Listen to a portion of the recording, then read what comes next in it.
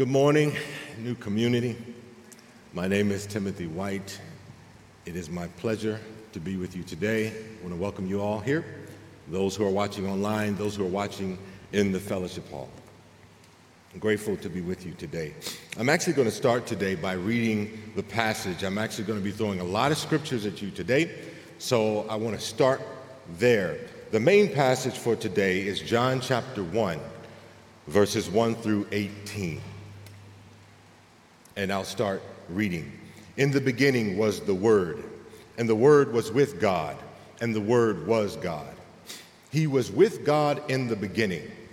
Through him all things were made. Without him nothing was made that was made. In him was life, and that life was the light of all mankind. The light shines in the darkness, and the darkness has not overcome it. There was a man sent from God whose name was John. He came as a witness to testify concerning that light, so that through him all might believe. He himself was not that light. He came only as a witness to the light. The true light that gives light to everyone was coming into the world. He was in the world, and though the world was made through him, the world did not recognize him. He came to that which was his own, but his own did not receive him.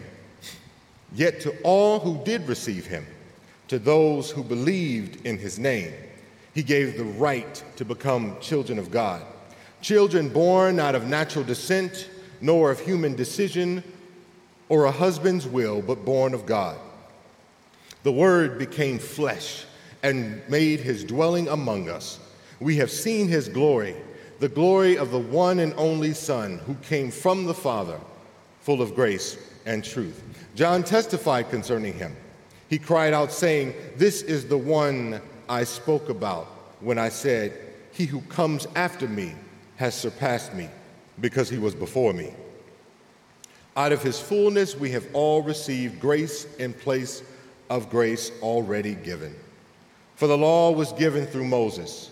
Grace and truth came through Jesus Christ. No one has ever seen God but the one and only Son, who is himself God and is in closest relationship with the Father, has made him known." This is the word of the Lord.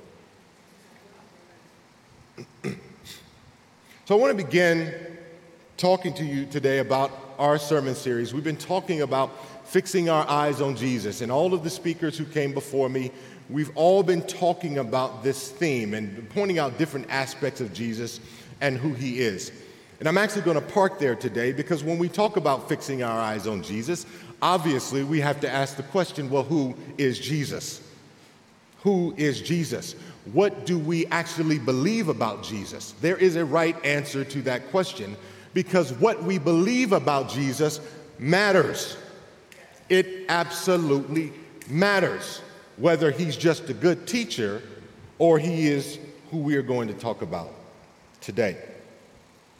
A little background, if you're new to Bible study and understanding Jesus, I want to give you a little background. All of us speakers, we've been teaching from the Gospels, right? There are 4 Gospels. If you've got a printed copy of the Bible, they're the first 4 books of the New Testament: Matthew, Mark, Luke, and John.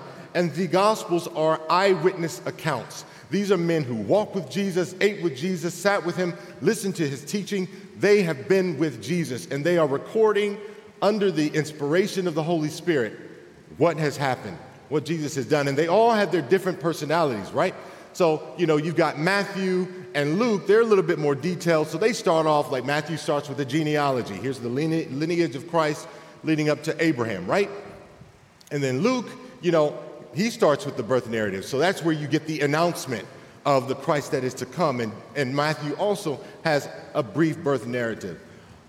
Mark does not have a birth narrative. Mark, to me, is like action. Mark just jumps in and he's ready to go. Jesus shows up. He's healing people. He's casting out demons. It's like that person you talk to that's got a lot to tell you. They just don't have a lot of time. That's what Mark feels like, because he's always talking about immediately.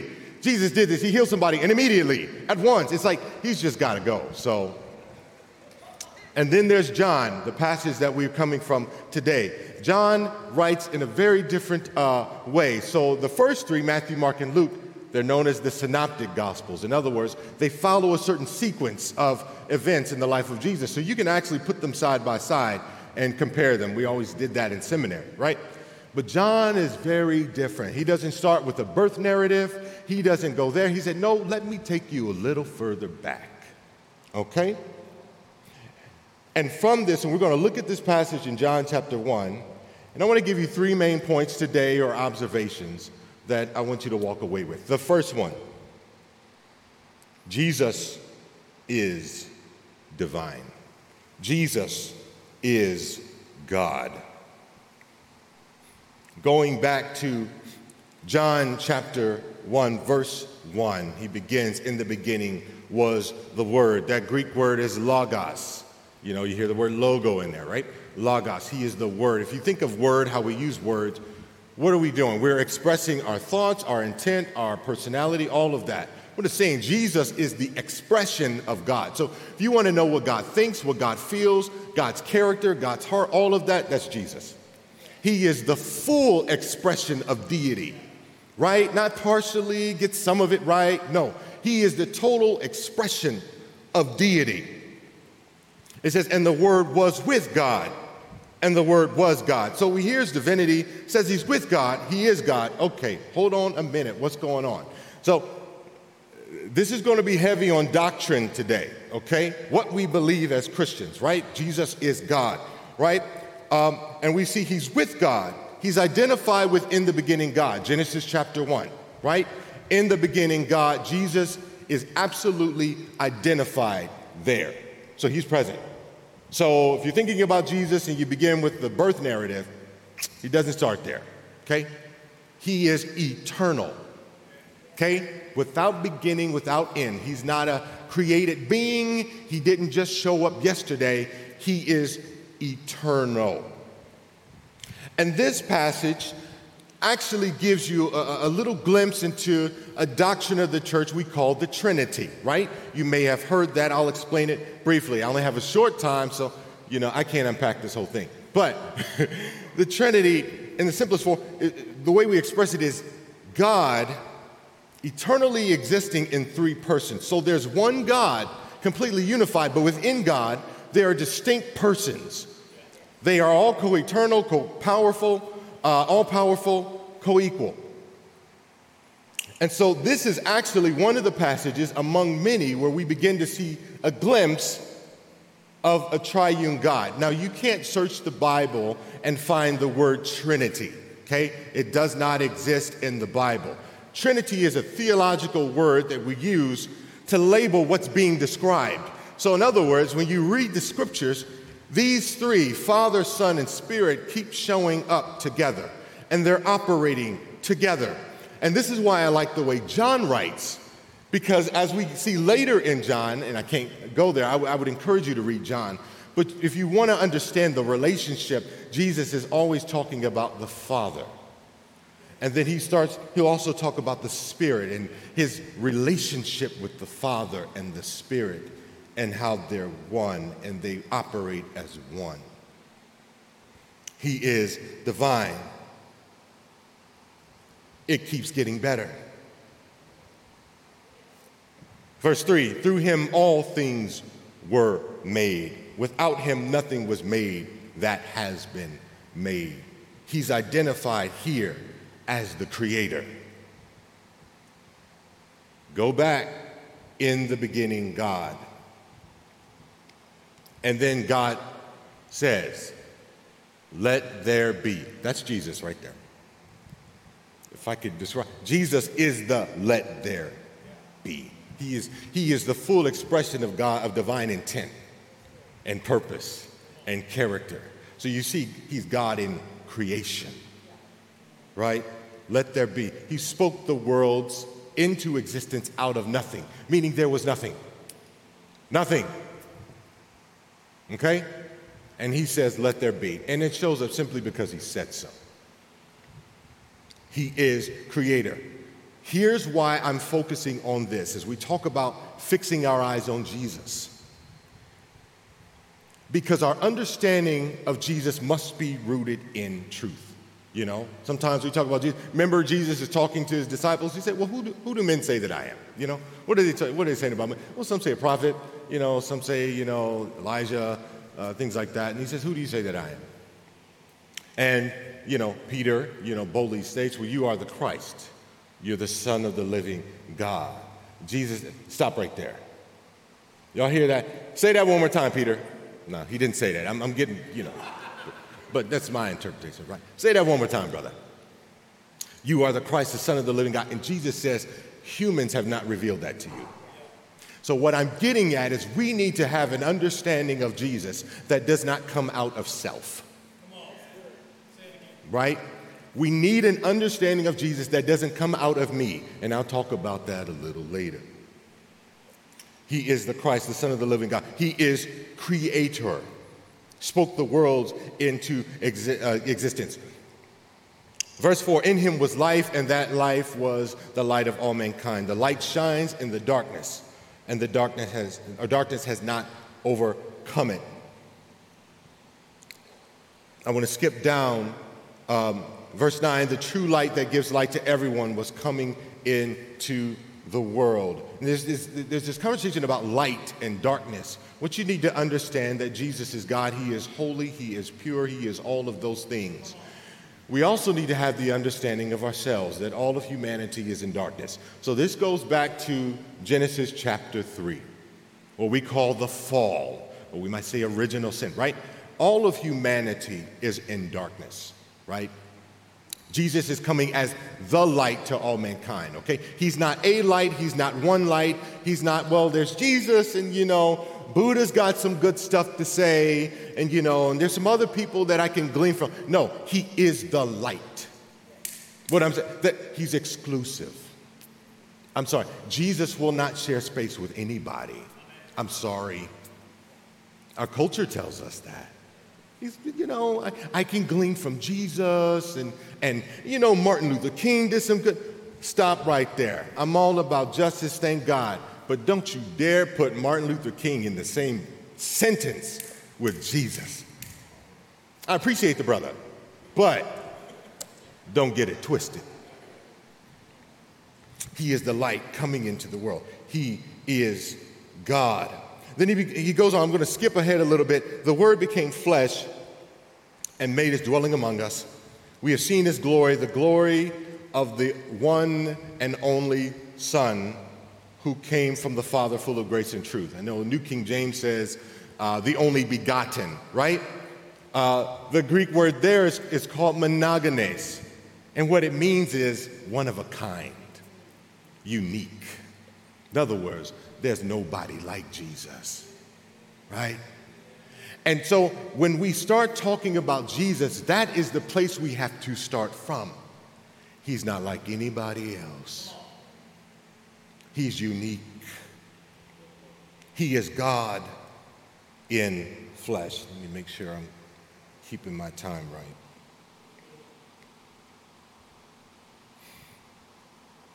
Okay, I want to show you a few other passages actually that talk about this. Most of them will be up here, but there are some that I'll just lightly reference.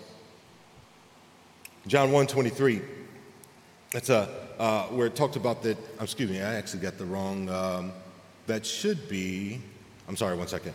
That actually should be probably. I think that's Matthew. Sorry, Matthew 1:23. It's not up there. Matthew 1:23.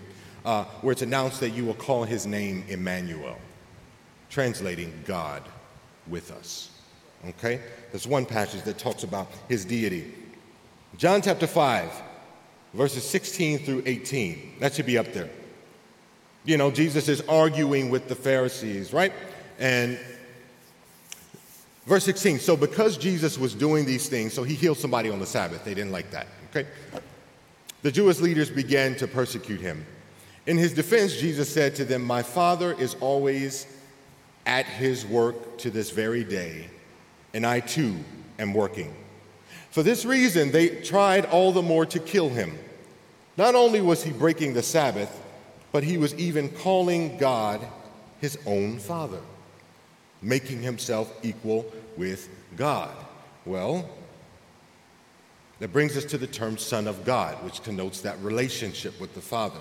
Why do the Pharisees have a problem with Jesus? Well, you have to know their understanding. Father, Son, here's the thing.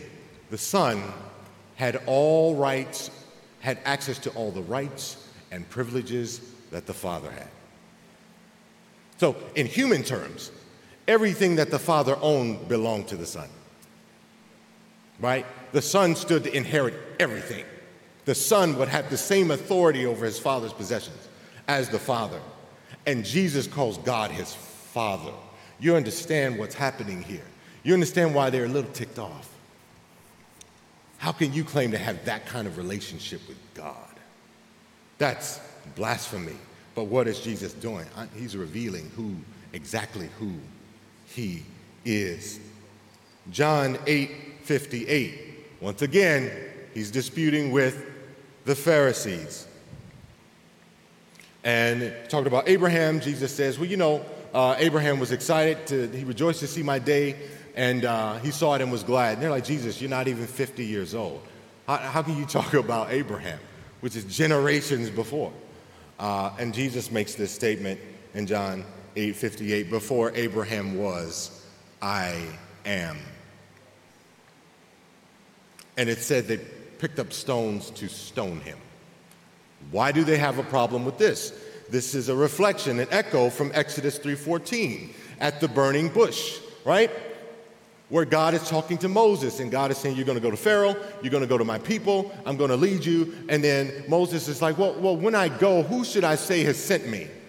And then God is like, tell them that I am sent you. So the passage, Jesus is identifying himself with that. And these are people, they know the text. They know the scriptures. They're steeped in this. They can quote it verbatim, and he uses this word, this phrase intentionally. They knew exactly what Jesus was saying. Bruh, that ain't gonna work for us. And they try to kill him. Let me keep moving. Now, I gotta pause because I get excited about this stuff and I only got so much time. So, All right, this should also be up there. Colossians 1:15-20. He is the image of the invisible God, the firstborn over all creation. He is the image of the invisible God. What it's saying, you want to know what God looks like? Jesus is exactly that. Remember in John 14, Philip says, Jesus, show us the Father. Jesus said, have I been with you so long? You don't know who I am? If you've seen me, you've seen the Father. Now, he's not saying, understand the triune God. He's not saying that he is the Father. Here's the thing. They're distinct persons, right? Jesus is not the Father. The Father's not the Spirit, okay? But they work in concert together. They're one. They're completely unified. And he is the full expression of that. I do want to say one more thing. As we identify Jesus in creation, as we go to the Old Testament, you have to understand their unity. There is no breach in their unity. There is no disagreement. So yes, even when you go in the Old Testament and you come to passages that you don't like, that kind of scare you, where God is dealing out judgment, let me tell you something. Jesus is not standing on the side saying, you know what, I didn't sign up for this. You have to understand. Jesus is not standing there, well, I was voted down. When the flood came, Jesus gave the order. No, I need you to stay with me. This is the holy God here. When fire rained down on Sodom and Gomorrah, Jesus was right there. And he was not protesting. They are one, unified. You've got to see, as we talked about, the holy God. All right, I'll keep reading. Verse 16 of Colossians 1. For by him all things were created that are in heaven and that are on earth, visible and invisible, whether thrones or dominions, principalities or powers. All things were created through him and for him. He is before all things, and in him all things consist. He is the head of the body, the church, who is the beginning, the firstborn from the dead, that in all things he may have the preeminence. For it pleased the Father that in him here we go, fullness should dwell, and by him to reconcile all things to himself. By him whether things on earth, things in heaven, having made peace through the blood of his cross.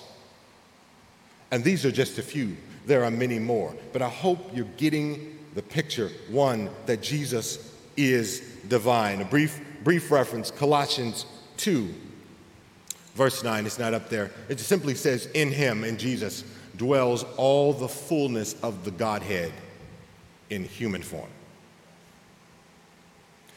So if you reflect back on each story that others have talked about in previous weeks, I hope you're getting the message.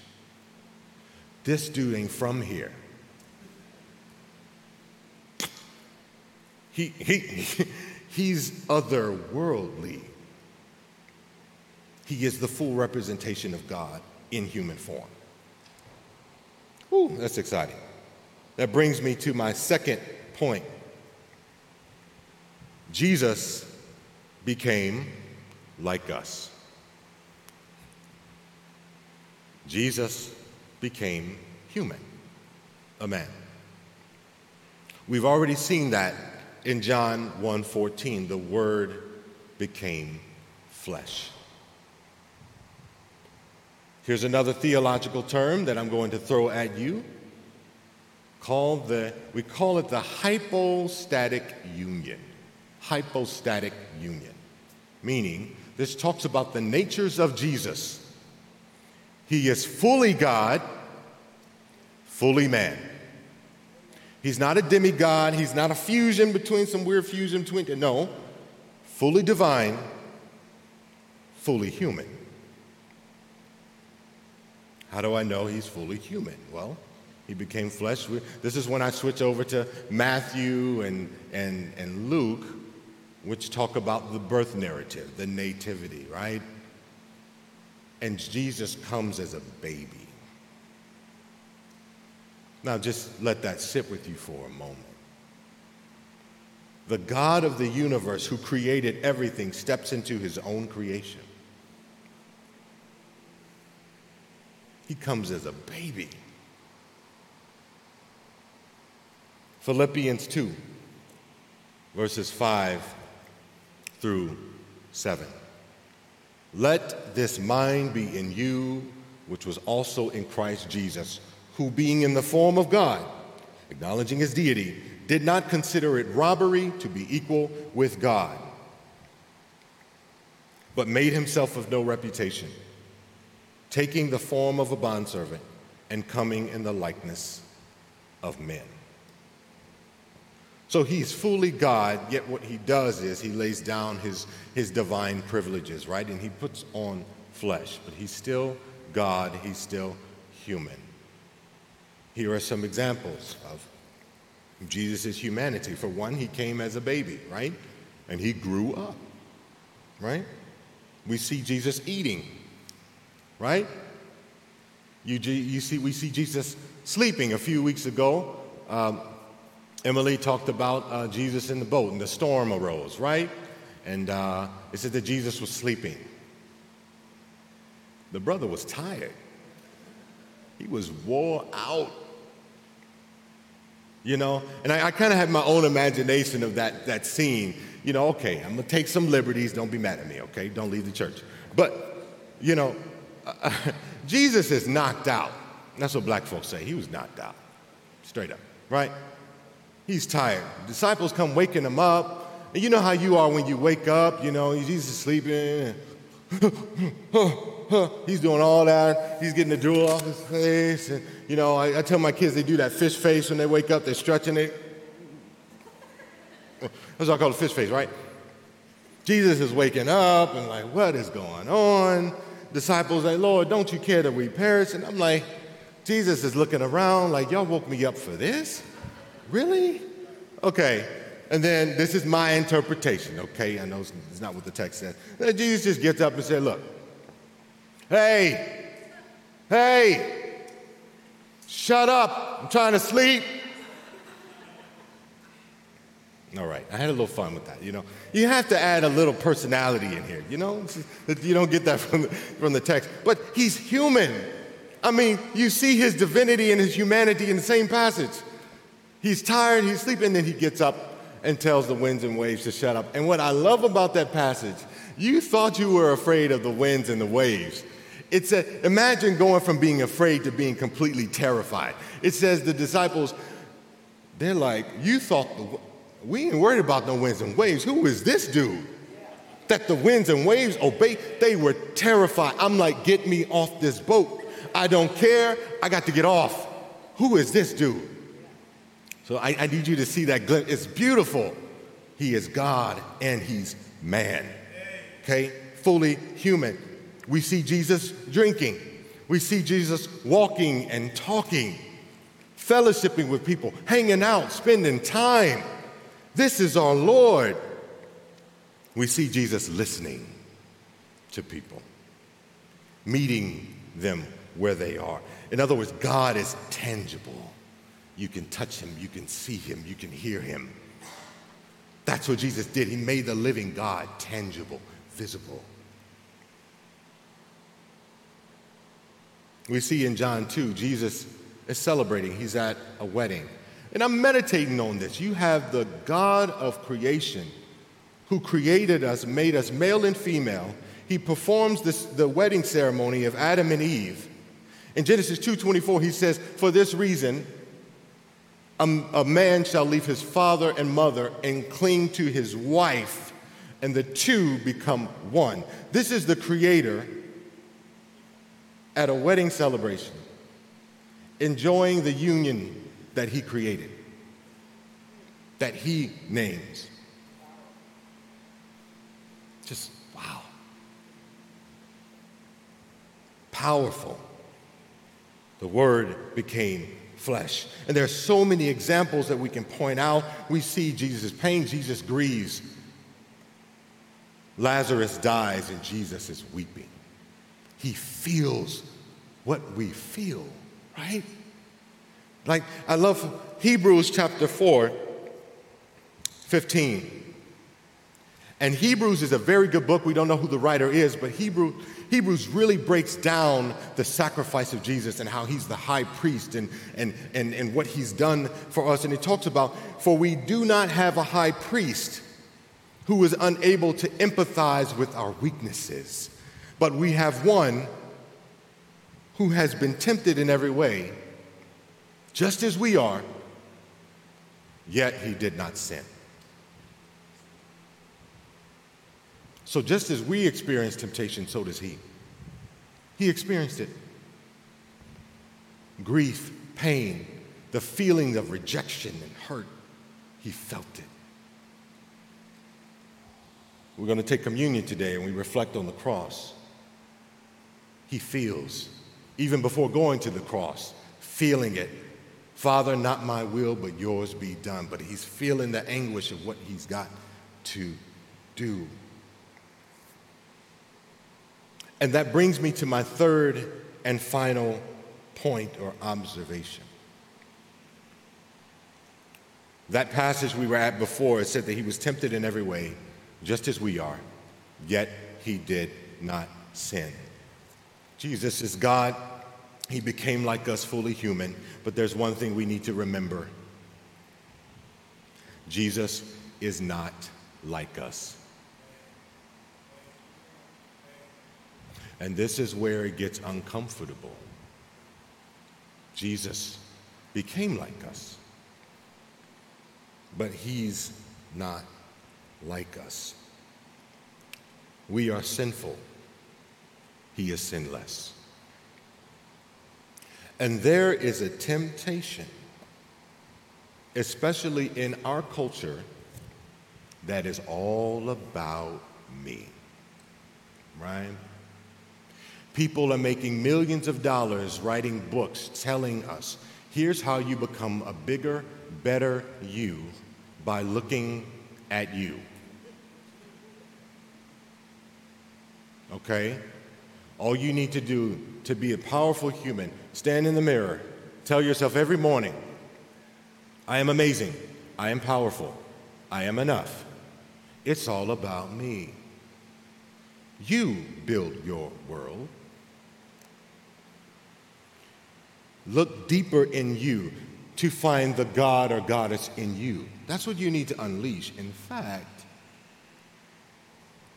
Jesus kind of came to show us the way to do that, right? Talk a little bit more about that. What am I saying? There's a temptation to make Jesus act and think like us. He fits our mood. He fits our desires. He fits where I want to be. Let me give you an example. It still grieves me, but I think it's a very good example. I was listening to a minister who, unfortunately, it pains me to say this, he's deviated from orthodox biblical truth. He's on his own thing now. But he made this statement that stuck with me, and I think it's relevant to what I'm talking about right now. He said, Jesus, like the peak of his ministry before he left, he was only 33 years old, And I remember how I was at 33. I remember how I thought. And I'm 65 years old now, and I'm still learning. Now,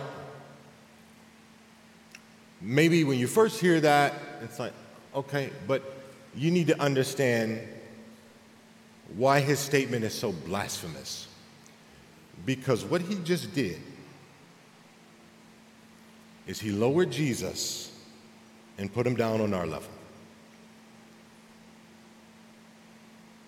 Okay? Jesus, here's what he said. Well, I know how I thought at 33. Jesus is just as flawed as I am. Jesus might be a little imperfect. Jesus, there were things he needed to learn, grow in, Now, we hear that and we might say, oh no, I wouldn't say that. But I have a question. What does your life actually say? We sang all these beautiful songs about bowing down before our Lord, but I got to ask you, what does your life actually communicate? You can sing, bow before my King all day, but your life is going to tell me what you really believe. Our lives are going to tell us what we really think. In my life, am I really saying that he's all that? Or when it comes to certain parts of my life, no, I get to decide how this goes. It's about to get more uncomfortable. How is it we can reverence him as God in creation and the oceans and the rivers and the mountains and all of that, but somehow when it comes to me, somehow I'm now in the position where I could decide what my life is. We do it in all things. I don't know, areas like human sexuality, just to name one. Instead of looking to what the Creator has said, you made me, I'm saying, no, these are my desires, these are my attractions, these are my experiences, this is what I want to do. And God just kind of comes along and blesses it. See, this is where, and this is kind of hinted at in some of the other messages, but this is when we start creating a false Jesus. We start crafting a Jesus that looks like me. And as we talk about fixing our eyes on Jesus and why I said it's important that we get Jesus right, because you might say that you're fixing your eyes on Jesus, but what Jesus are you really fixing your eyes on? Is he a Jesus that you have crafted? He's cool with what I do. And here's what happens. We might use all the right words of love and grace, but when we're in that zone where I made Jesus like me, all of those terms get redefined. So when I talk about Jesus loves me, here's what I really mean. Jesus approves of me. Jesus affirms me. Jesus is in agreement with me. Let me tell you something about the love of God. The love of God does not mean approval. I'm talking about this so hard because that's exactly where our culture is, and that mentality is in here. We think that because God loves me, He doesn't care what I do. He doesn't care what I think. He doesn't care what I say. Jesus is cool. We've got the buddy Jesus. He's got nothing negative to say to me, right? It's false. And that Jesus can't save you. You can talk about that Jesus all day. He's not going to do anything for you. Grace becomes, well, God really doesn't care about my sin. Oh, don't worry. God is just kind of, I didn't see that. God's winking. I didn't see that. Don't even worry about it. I want to explain grace. And then I'll be wrapping up. Let me give you just an example of grace. It's a smaller example, but I think it communicates a larger truth.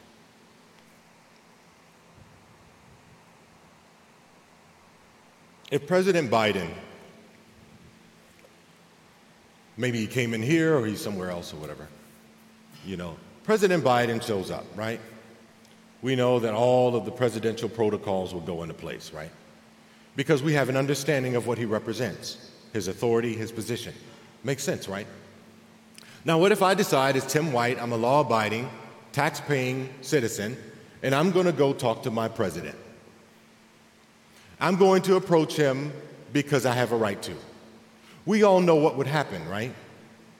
I would not have access because of who he is and what he represents. So two things would have to happen. There's only two ways that I can actually get that audience with him. The president would have to do something. The president would have to say, oh, Tim, come here. Or the president would have to come to me. Here's the point. And this is what we have to understand about Jesus. He is the Almighty God that in and of ourselves we have no access to. I have no right to approach you. You hold all the power. You are holy. I'm sinful. I can't come to you. So two things have to happen. God has to do something. God has to call me, or God has to come to me. What I'm showing you that's beautiful in this text is the holy God who is pure and hates sin. We are sinners. We have no access. Comes to us and calls us. So Jesus, the Word made flesh, shows up on the scene. God in flesh. And as we saw with Peter last week, I believe, when Mickey spoke, where his response to Jesus was, you know what? Get away from me. I'm sinful. And Jesus doesn't respond to that. You want to know why? Because that is the appropriate response to Jesus. And I will suggest to you that if you haven't had that experience with Jesus, if he hasn't scared you, if there's nothing about Jesus that makes you say, no, I'm unworthy, I got to tell you, you haven't encountered Jesus. It's hard to hear, but you got to hear it. You have not encountered a Jesus that hasn't checked you, he hasn't challenged you, he hasn't gotten in your mess. If you don't see Jesus, you are so unlike me. Here's why that's important, because if I don't understand that before him that I have no right, I can't appreciate his grace when he says, no, come. It's okay. Come.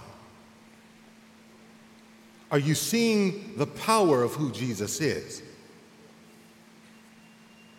Let's not make the mistake of shaping Jesus in whatever I want according to my desires, what I feel like doing today. Lord, help us to see you for who you are. Help us to be just like Peter. He said, I'm unworthy. I'm unworthy. I think that's a great place to pivot as we begin to prepare for communion. Now look at the cross. And the cross shows you what God feels about sin, what God feels about us. And it's important that we see the love of God for us, that it's based on the value that God has placed on us. Hear me. This is important, because when we're caught up in ourselves and we shape a false Jesus, the love of God loves us not because of the value he's placed on us. No, God loves me because of the value I've placed on me. I've said, this is who I am, what I'm about, all of this, and Jesus, I just need your approval. No. The beauty of the cross, it shows us that we're sinful, but God loves us so much.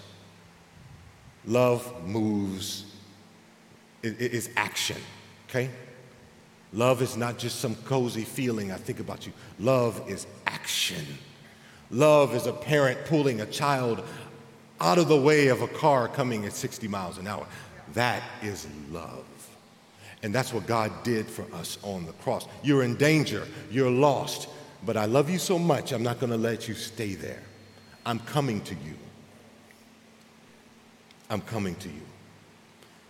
Oh, thank you, Lord, for your word. Let your word be true. Convict us today that we might be transformed. Remember that, church. Jesus is divine. He is God. He is the creator. He became like us. He put on flesh, but he's not like us. And with that being said, let's prepare our hearts for communion. As the servers come up, if you're at home, take the time to prepare your elements. If you're in the fellowship hall, there are elements there for you as well.